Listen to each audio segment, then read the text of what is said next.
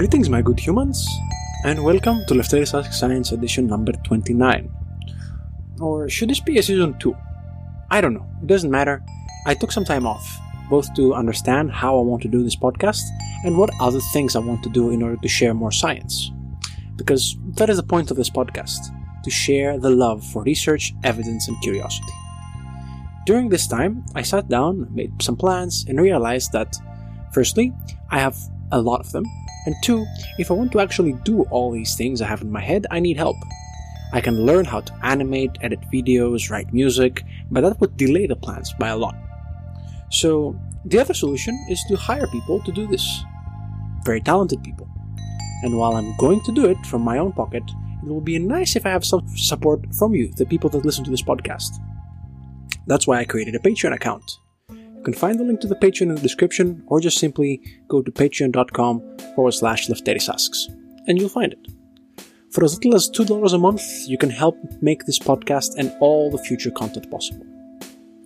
Now, on with today's show, where we meet an old friend of the podcast. Dr. Aled Roberts from the University of Manchester is back on the show, and his fascinating research on biomaterials that made the rounds on the internet some time ago. It even reached the Stephen Colbert show, I shit you not. The main question that we'll try to answer here today is, how do we build houses on Mars? If we're going to colonize, as some people dream of, then we need a way to build houses, right? And we're not gonna transport concrete on rockets. That's stupidly expensive. But there's another solution to that, and Dr. Roberts find out using space dust and blood. Yep, you heard correctly. But before we go on with the details, we should firstly meet Dr. Roberts. My name's Aled Roberts. I have a background in chemistry. I did a master's degree in chemistry in the University of Liverpool, and then I did a PhD jointly at the University of Liverpool and Singapore. And after that, I decided I wanted to pivot a bit from chemistry into materials chemistry and materials engineering. And I got a postdoc that was on the interface of materials engineering and synthetic biology, which I thought was really interesting. And essentially this postdoc involved synthetic spider silk. We were working with some biologists who were making synthetic spider silk, and my job was to try and process that and spin it into fibers. And I really liked this, so I kind of carried on working in a similar area. So I did a further postdoc where I kind of became more integrated into the biotechnology side of things and did a lot of the techniques myself. But in this postdoc, we were investigating synthetic spider silk as a glue, as an adhesive. And then from there, we made the accidental discovery that this protein from cow blood was very good at sticking glass together. And then from there, we made the inference that if you can stick glass together well, it should be able to stick sand together well. So we did some tests, we confirmed that. And then from there, we kind of went forward and made the discovery that a protein from human blood can stick together moon dust and Mars dust quite well, and that's how the project got going. Once again, before we go over the specifics of the adhesives made from cow and human blood, we need to discuss why glues work. A lot of the kind of synthetic modern glues, they essentially work through forming strong chemical bonds, so covalent bonds, and you'll have essentially small molecules with reactive chemical groups on them. And then when you stick something together through exposure to oxygen in the air, it triggers the chemical reaction that causes them to cross-link together. So all join together through these chemical bonds and also form similar strong chemical bonds to like the surface of materials. So this is how a lot of man-made adhesives, petroleum-derived adhesives work. But nature generally uses like a different mechanism. So if you look at natural glues in the real world, like spiders make like a strong glue that they put in their webs to catch their prey. Things like mussels and other shellfish will produce a very strong glue that sticks to rocks and stuff. Typically, these use a very different mechanism. So spider silk glues in particular, they use hydrogen bonding interactions proteins.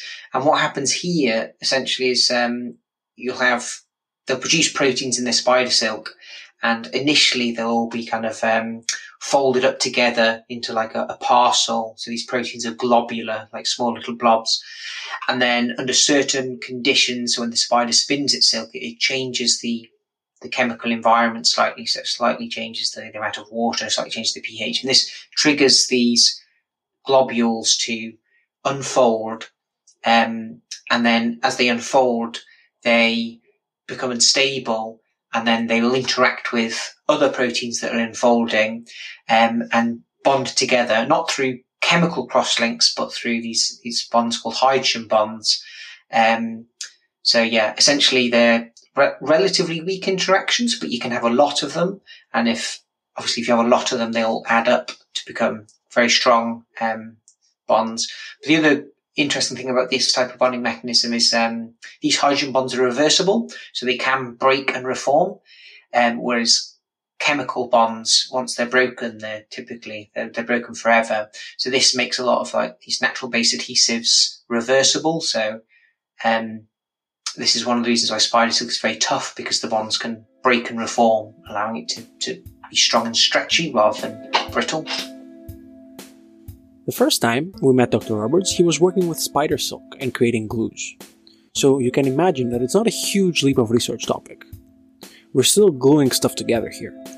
But for those that are wondering, Dr. Roberts didn't just go through a big list of potential materials that would work as glues.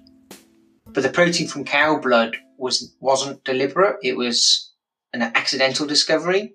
So essentially, when you're doing experiments, it's always a good idea to have a control. So something that you don't think is going to work, so you can have a benchmark and then see how much better the other thing is. So this protein from cow blood was supposed to be the baseline to see how much better the spider silk glue would work.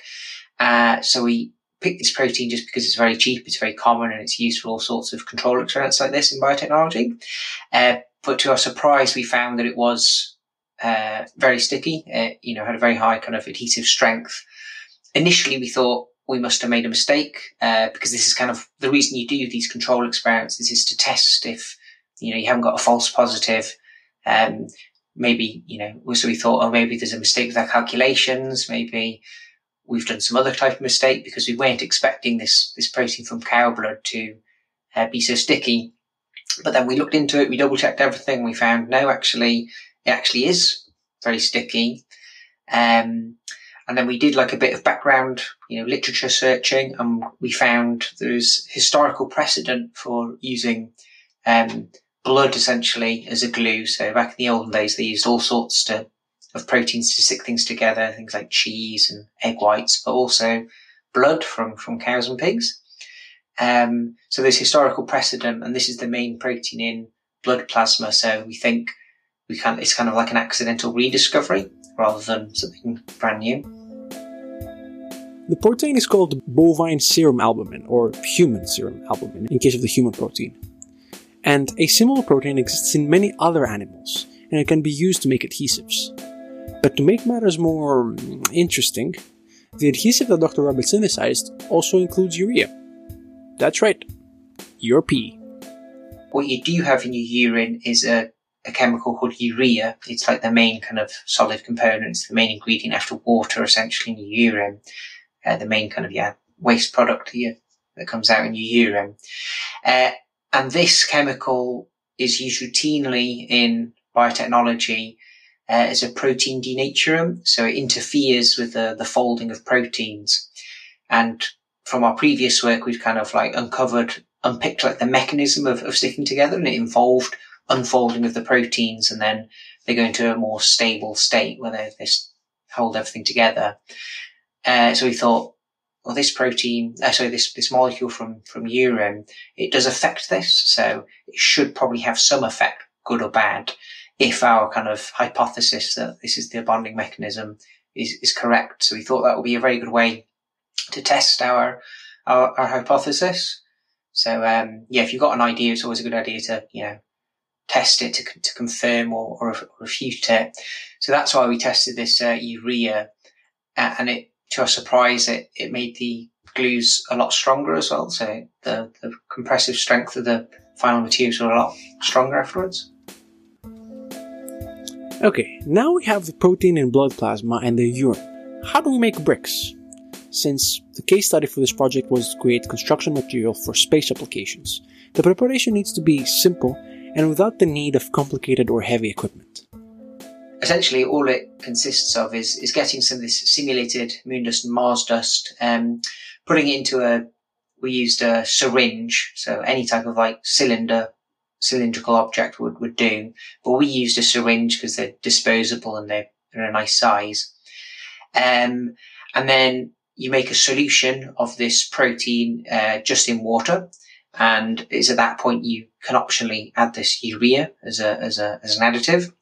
And then when you've got this liquid solution, you inject this solution, so you infuse the powder, the moon dust, the Mars dust powder with this solution, and then once it's fully infused, you just heat it up to about 65 degrees Celsius, so it's not like boiling hot or anything. And at this temperature, the proteins start to denature, so they start to unfold, and the bonding mechanism starts to take place. It's very similar to when you fry an egg or you cook an egg.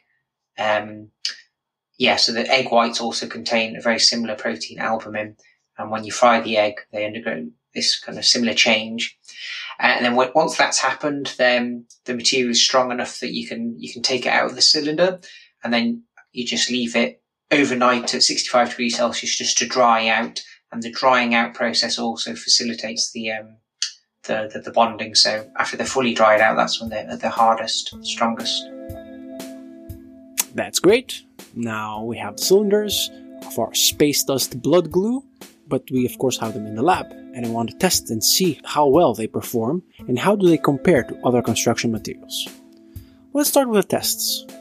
We just used uniaxial compression tests, so it's quite a standard method for testing things like concrete. You make these small cylinders and then you put them in a machine which essentially crushes the cylinder until it fails, so it measures how much force is applied until it breaks.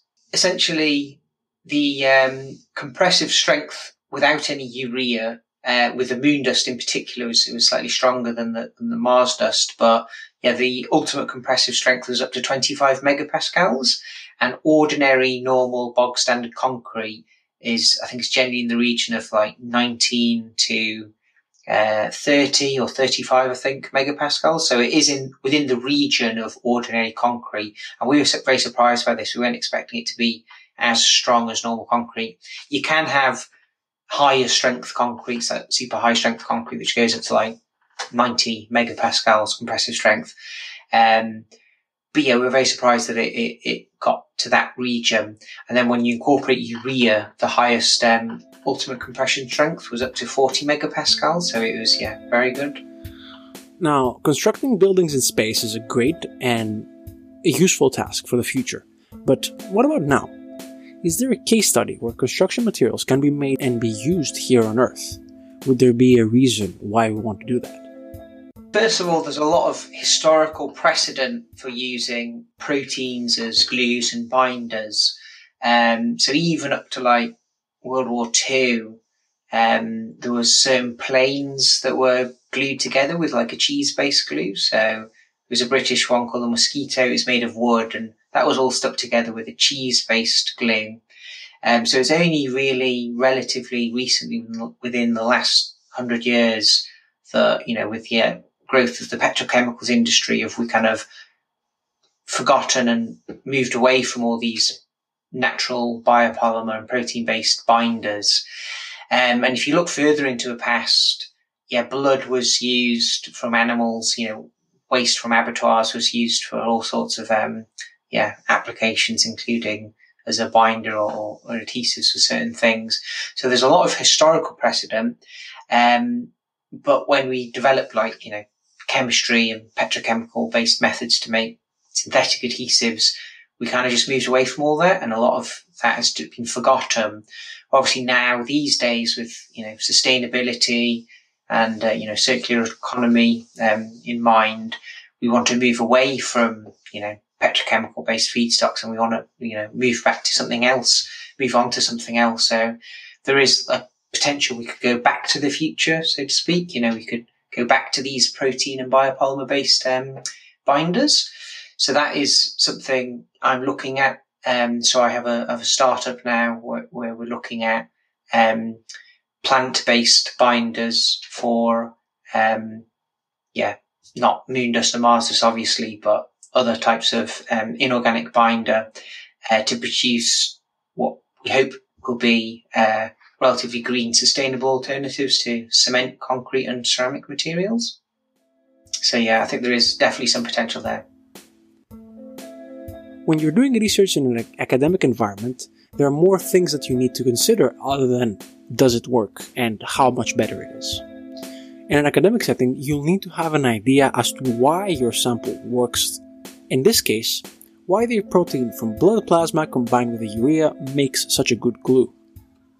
There are a few kind of competing kind of ideas in the scientific literature about how proteins stick things together.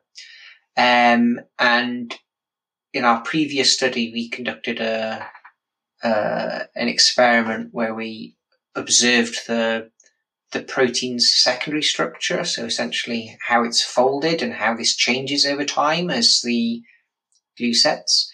And we found from that study there was a very significant change in the protein secondary structure to end up with a very high proportion of these beta sheet structures, which cause a lot of the hydrogen bonding. So from that is how we kind of inferred the mechanism. And we did a very similar type of experiment for this Mars dust project using human serum albumin, and we found the same mechanism was occurring. So that is our understanding of what's happening at the fundamental level. And when this was supported again when we added the urea, because we made a prediction based on the mechanism that urea would have a strong effect. And then when we did the test, it did have a strong effect. So the fact that we could make a prediction, and there was confirmation of the mechanism is a strong kind of support for our proposed mechanism. The test is called circular dichroism.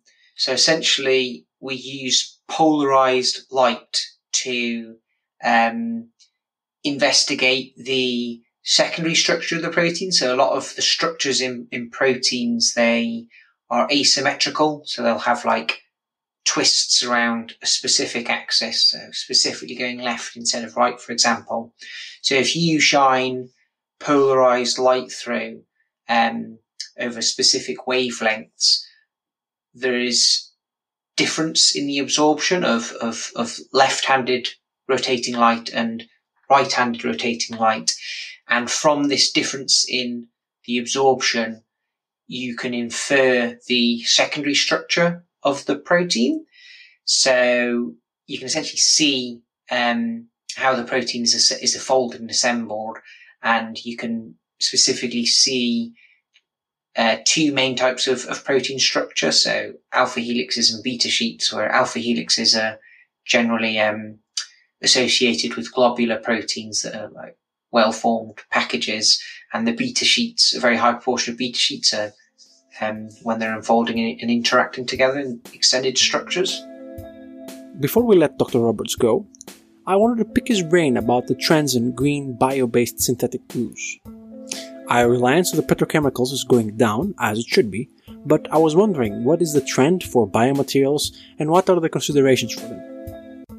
There's still quite a lot of fundamental work going on all sorts of different systems.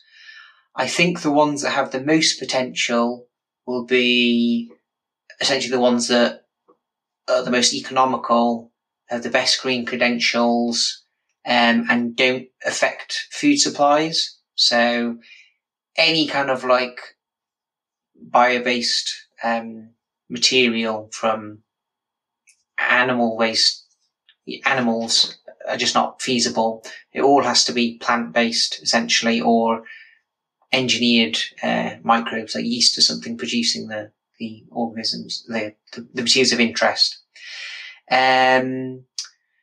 So yeah, essentially I think the cheapest, the greenest, and anything that isn't reliant on, like, it's not using something that could be eaten, are the most feasible. So anything, not reliant on the food chain, I think, are the substances which have the most potential. And that's it for another edition of Lefteris Ask Science. I would like to thank, firstly, Dr. Roberts for taking the time to talk to me, and also my good humans with a cape on Patreon, Sylvie Heck and Sofia Shanko. If you would like to get a shout out at the end of the podcast, go to patreon.com/Lefteris Asks and become a $10 Patreon. There are other tiers, of course, so go to the Patreon page that is linked in the description and check them out. Go to the show notes and find more links about Dr. Roberts, my newsletter, and more. Until we meet again, please take care of yourselves, and of course, be kind.